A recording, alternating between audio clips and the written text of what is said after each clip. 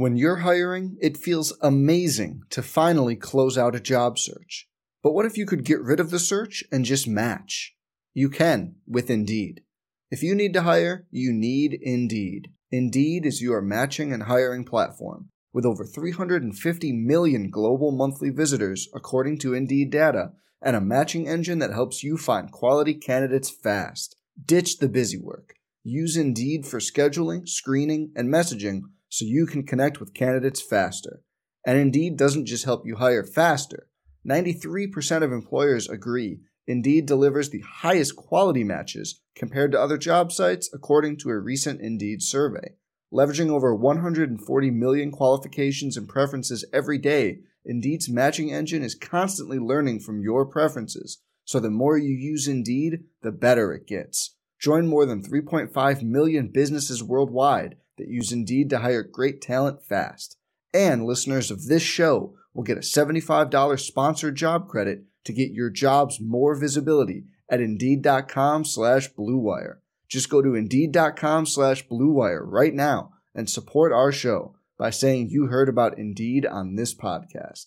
Indeed.com/Blue Wire. Terms and conditions apply. Need to hire? You need Indeed.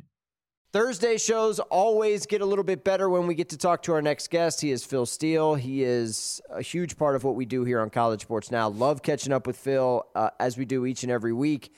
Phil, we got some games on the schedule that we'll get to in a little bit.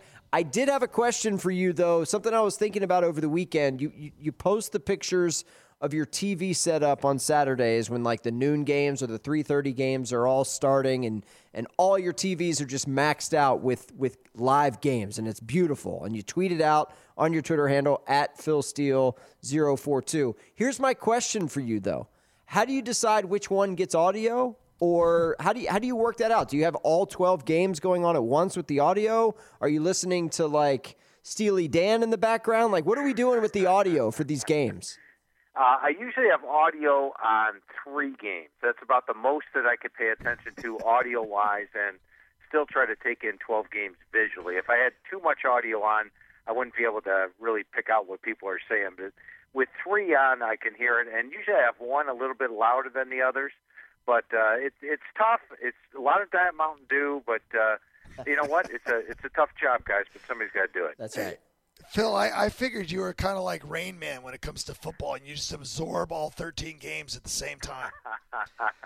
That would be a little difficult, Wayne, but I do watch them all. I know you watch them all, and that's what makes it fun. And one of the things I noticed that you've been doing lately too, Phil, is you put out some really interesting ways of looking at the top teams in the country on social media. And I always think it's interesting and how you evaluate, like, who's doing what. I know we had a little bit of a shakeup this weekend with Wisconsin losing, especially since Wisconsin gets to play Ohio State this week, which is still a huge game, but maybe not quite as huge. But if you could just kind of share with us a little bit about what you're putting out in social media during the week and how you're looking at how you view the top teams in the country. Yeah, there's different ways to look at them. One way that I did is the strength of wins, which, for every team you defeat, you get credit for every FBS game that team has won.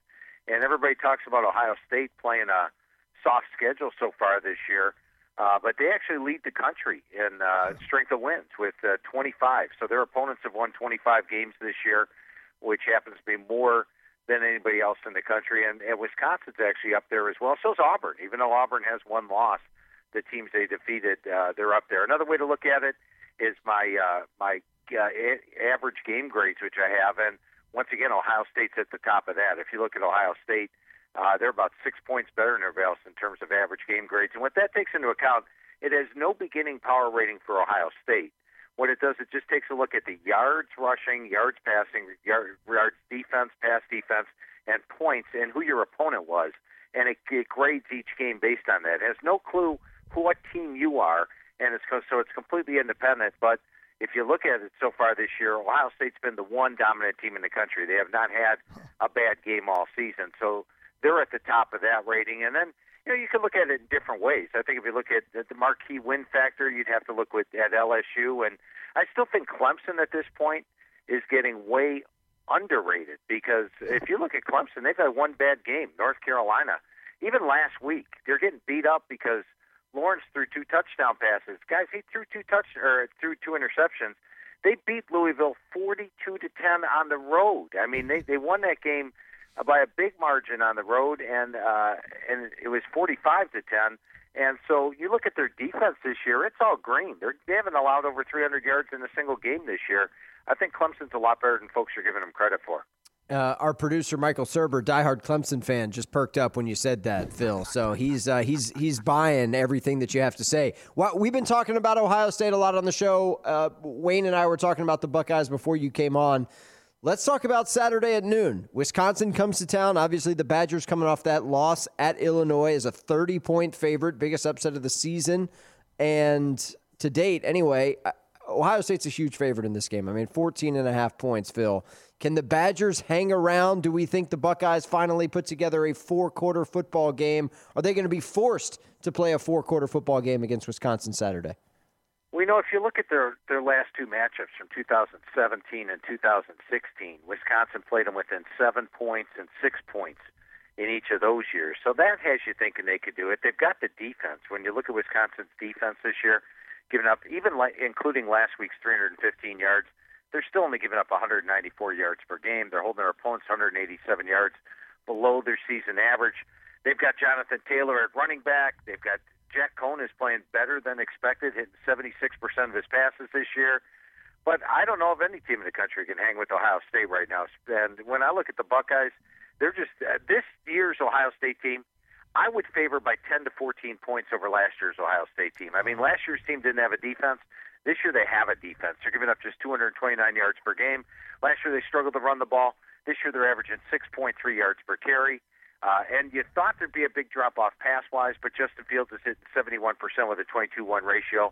They're at home. They've got the speed outside. I think they will find the holes in the Wisconsin defense. And frankly, right now, Ohio State's a buzzsaw. I'm not jumping in front of them. So I'm laying the points, taking Ohio State in this one. I think Wisconsin will give them a game. And if it follows the MO of how Ohio State's played recently this year, it'll be close after the first quarter. And then the second quarter is going to be all Ohio State. And it might just be like that again this week. Yeah, it's hard not to agree. I mean, it's funny. I was looking at my picks for top 4, and Ohio State and LSU and Alabama's there, and Oklahoma and Clemson and Penn State. That's kind of my 6 right now. I don't know. It's hard to put them in order. I like listening to what you're saying. One of those teams, Phil, it's been just pretty dominant is Oklahoma. I know the spread's not even close, but they go on the road to Kansas State, and we've seen what can happen as the season drags on. Is Oklahoma going to take care of this pretty easily, or does Kansas State put up a fight? Kansas State's got a pretty good defense this year. They're giving up 348 yards per game, but they're challenged offensively. They only had 266 yards against TCU, 244 yards against Oklahoma State, 269 against Mississippi State. All 3 of those games, they had an average of about 15 first downs. That's not going to cut it when you're playing Oklahoma. And I like the way the Sooners are playing. They've survived a tough test with Texas. Haven't really played anybody else that much, but I think Kansas State's offense is not going to be able to stay with Oklahoma. West Virginia was within 28-14 at the half of Oklahoma last week, and I think Kansas State might be close then, but I do see the Sooners pulling away. I do think they're a complete team this year. I like their defense. The way they're playing. They don't have an Ohio State defense or a Clemson defense, but they have a much improved defense. And when you marry that to the offense that they have, this is a pretty dangerous Oklahoma team. So I like the Sooners to win this one comfortably. Phil, I want to take you to the 3:30 slate. I'll let Wayne ask about Auburn LSU because I know how much he loves the SEC. Penn State, Michigan State for me is intriguing, Phil. I don't know what it is about this game, but I think Michigan State's going to have something to say about it late in this contest. You get the impression, man, Penn State's got to get up 3 weeks in a row, coming off of the emotional win against Michigan, the emotional win against Iowa. Is this an upset special for you? I'm curious to get your thoughts on Penn State at Michigan State. Yeah, it could very well be. And I think you hit it right on the head, Stephen. This is a circle the wagons game for Michigan State. Mark D'Antonio even came out and said that this week. He said, they went on the road to Ohio State and went on the road to Wisconsin, 2 pretty tough places, and they got waxed in both games. They lost by 24 and 38 points. But they had a bye. Now this is like their game. This is their A+++ game. They're at home, and they're actually playing pretty decent at home this year. At home, they're gaining 433 yards per game. They're only giving up 251. It's on the road where they've been struggling. Now Penn State went into Kinnick, and then they got outgained by Iowa. They ended up pulling out the win. Last week against Michigan, they got out first down 26-14. They got outgained by 134 yards, and if Michigan's receiver doesn't drop that pass in the end zone, they lose that game, or at least the game probably goes to overtime and a tie. So they're coming off two superhuman efforts. Now they got to go on the road again. And what we saw the last couple of years, after their Ohio State game the last couple of years, they played Michigan State and ended up losing both times because they gave all their effort against Ohio State and had nothing left for Michigan State. So I think it is a circle the wagons game for Michigan State. Tough situation for Penn State. And frankly, Penn State the last 2 weeks has been outgained by almost 100 yards per game. So I think it is a possible upset this week. Wow. Now, I got to set this straight. I do not dislike the SEC. As a matter of fact, I'm a huge Joe Burrow fan and what they've done this year. I love what Ed O has done with LSU. For the Pac-12's sake, I wouldn't mind if Auburn pulled the upset, although I don't think they're going to. But that's a heck of a heavyweight battle. This is going to be a good one, Phil. Yeah, and I love Auburn's defense. In fact, there was an interesting stat. I was watching the SEC Network, and they threw this one out there, that the SEC Defensive Lineman of the Week, Auburn's played 7 weeks. 5 times they've had the SEC Defensive Lineman of the Week. So they've got a pretty good defensive line. They're only giving up 94 yards per game rushing. They can get after the quarterback. They got 20 sacks so far this year. Their defense is holding opponents to 109 yards below their season average. That's a nasty defense. But I do think Joe Burrow and company can attack almost any defense. Look what they did to Florida. Florida came in with a pretty good defense. The same Florida team that held Auburn to 269 yards gave up 511 yards to LSU, 22 first downs in that game.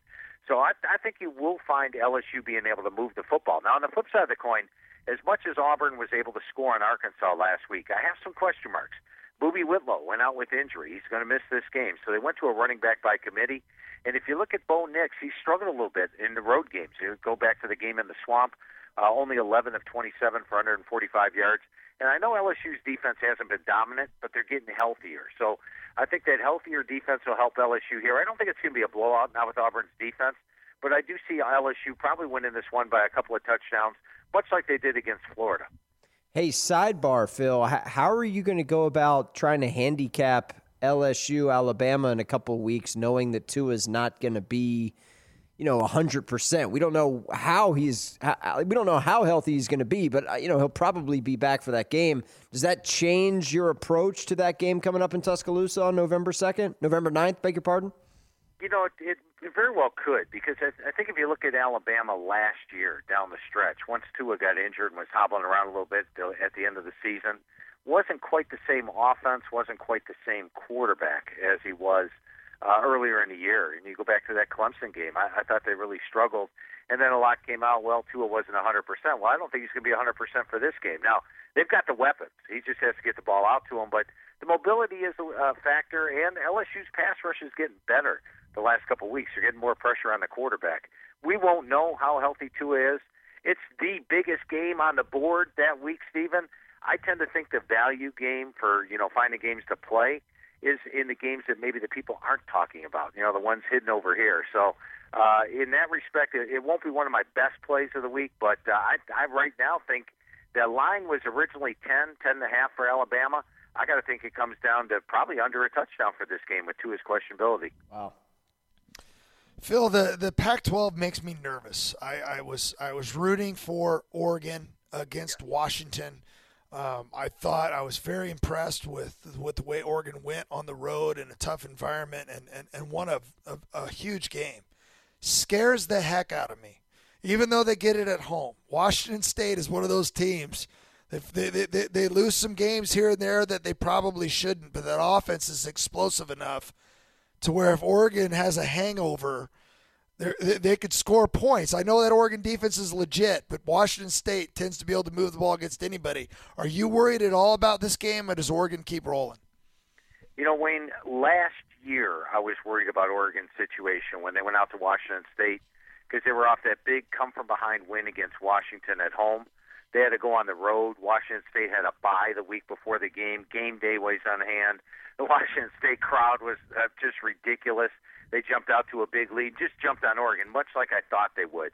But the fact that this game is in Autzen lessens my concern. And I, like you, think, boy, if you're a Pac-12 fan, you got to root for a one-loss Oregon to be playing a one-loss Utah in the Pac-12 title game.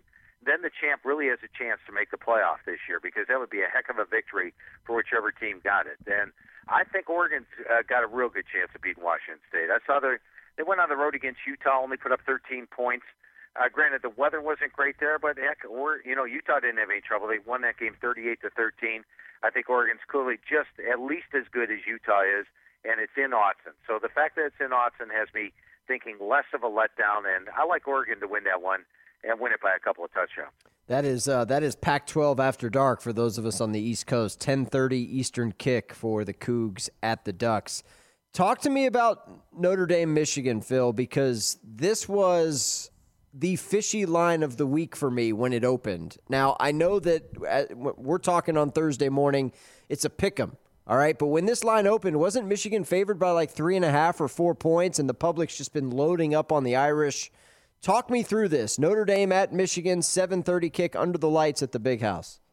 Yeah, 2.5, and it has since moved to pick. I've seen Notre Dame favored by 1 in a couple of spots this morning, Stephen. And what you're looking at here is, I think everybody's hearing how Michigan really struggles against ranked teams. They struggle against ranked teams on the road. They haven't beat one in a long, long time. But it's really a different story when they get a ranked team at home. If you go back and look at the last 4 times they faced a ranked team at home, they're 3-1. The one loss was to Ohio State, but they've covered them all. And the 3 games they won by 3 touchdowns on the average. So, I mean, they're pretty tough at home. I love the way their offense played in the second half last week against Penn State. I think that final drive of the first half and then the entire second half, we're seeing a different Michigan offense. That's a very good Penn State defense they took on. They had 26 first downs, 417 yards in whiteout conditions. And even Urban Meyer was saying last week how tough. He thought whiteout was the toughest environment that he ever took his team to play. Michigan went into that, and if they didn't drop the touchdown pass at the end, they probably tie that game and force overtime, and who knows, they could have won that game. So I like the way their offense played. Their defense is tough. It's at home. It's at night. Another advantage. The home team is 8-1 in this series, and so that's a nice thing to have. And so add it all up, I actually think Michigan's the better team. They're at home. They're at night. And we're going to see Michigan play real good down the stretch here. So I'm pretty happy the line's moving in the opposite direction. Wow.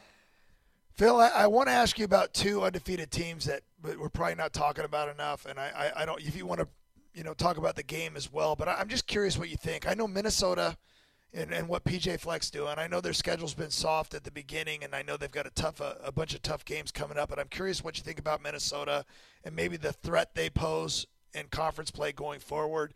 And then SMU and what Sonny Dykes has been able to do at SMU and have them at 7-0 and a top 20 team. If you could talk about those 2 teams. Yeah, Minnesota, they started out the year, their first 3 games, they trailed late in the fourth quarter in all 3. And we're talking about South Dakota State, Fresno State, and Georgia Southern. They miraculously pulled out wins. You're thinking, well, they're not a very good team. And then I like what I've seen from them the next 4 games, Purdue, Illinois, Nebraska, and Rutgers. Now, one thing I do want to point out, all 4 games they played backup quarterbacks. Fresno State, they took on a first-time starter. Georgia Southern, I believe it might have been Wirtz might have played there. I think they played 1 starting quarterback all year, 1 returning starting quarterback all year. So we'll have to see what happens when the meat of their schedules at the end. They host Penn State. They have to play Iowa on the road. They also play Wisconsin at home. Frankly, though, I didn't think they had a shot at beating Wisconsin last year, and they went into Wisconsin and came out of there with a win. So Fleck's got them believing. They seem to be playing better every week. I'd like to see them play a team that's got their quarterback, which they haven't really been playing. But Tanner Morgan's throwing the football good. They've got the run game, and the defense is playing pretty good as well. And SMU, they had 1 bad game. And what game was it?